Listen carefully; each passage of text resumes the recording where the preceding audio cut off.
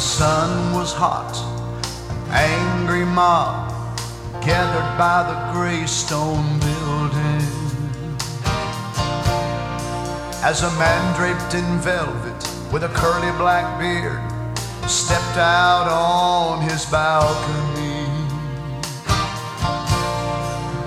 nervously washing his hands to rid him of the blood Pilate never washed away. His wrinkled brow showed the worried lines. I heard Pilate say, I find no fault in this man called Jesus, a healer from the shores of Galilee. I command you to ask me to let him go free. Don't make me take his blood to the grave with me.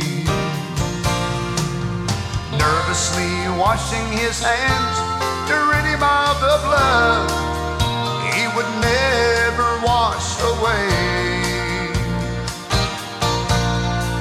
The mob screamed for blood of this innocent man. I heard Pilate pray.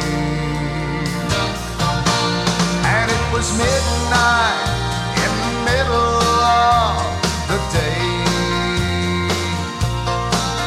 Trembling soldiers fell before Jesus' cross to pray. The whole world shook, the veil was rent when the sinless Christ was slain. And it was midnight in the middle of the day. Thunder rolled across the rumbling mountain.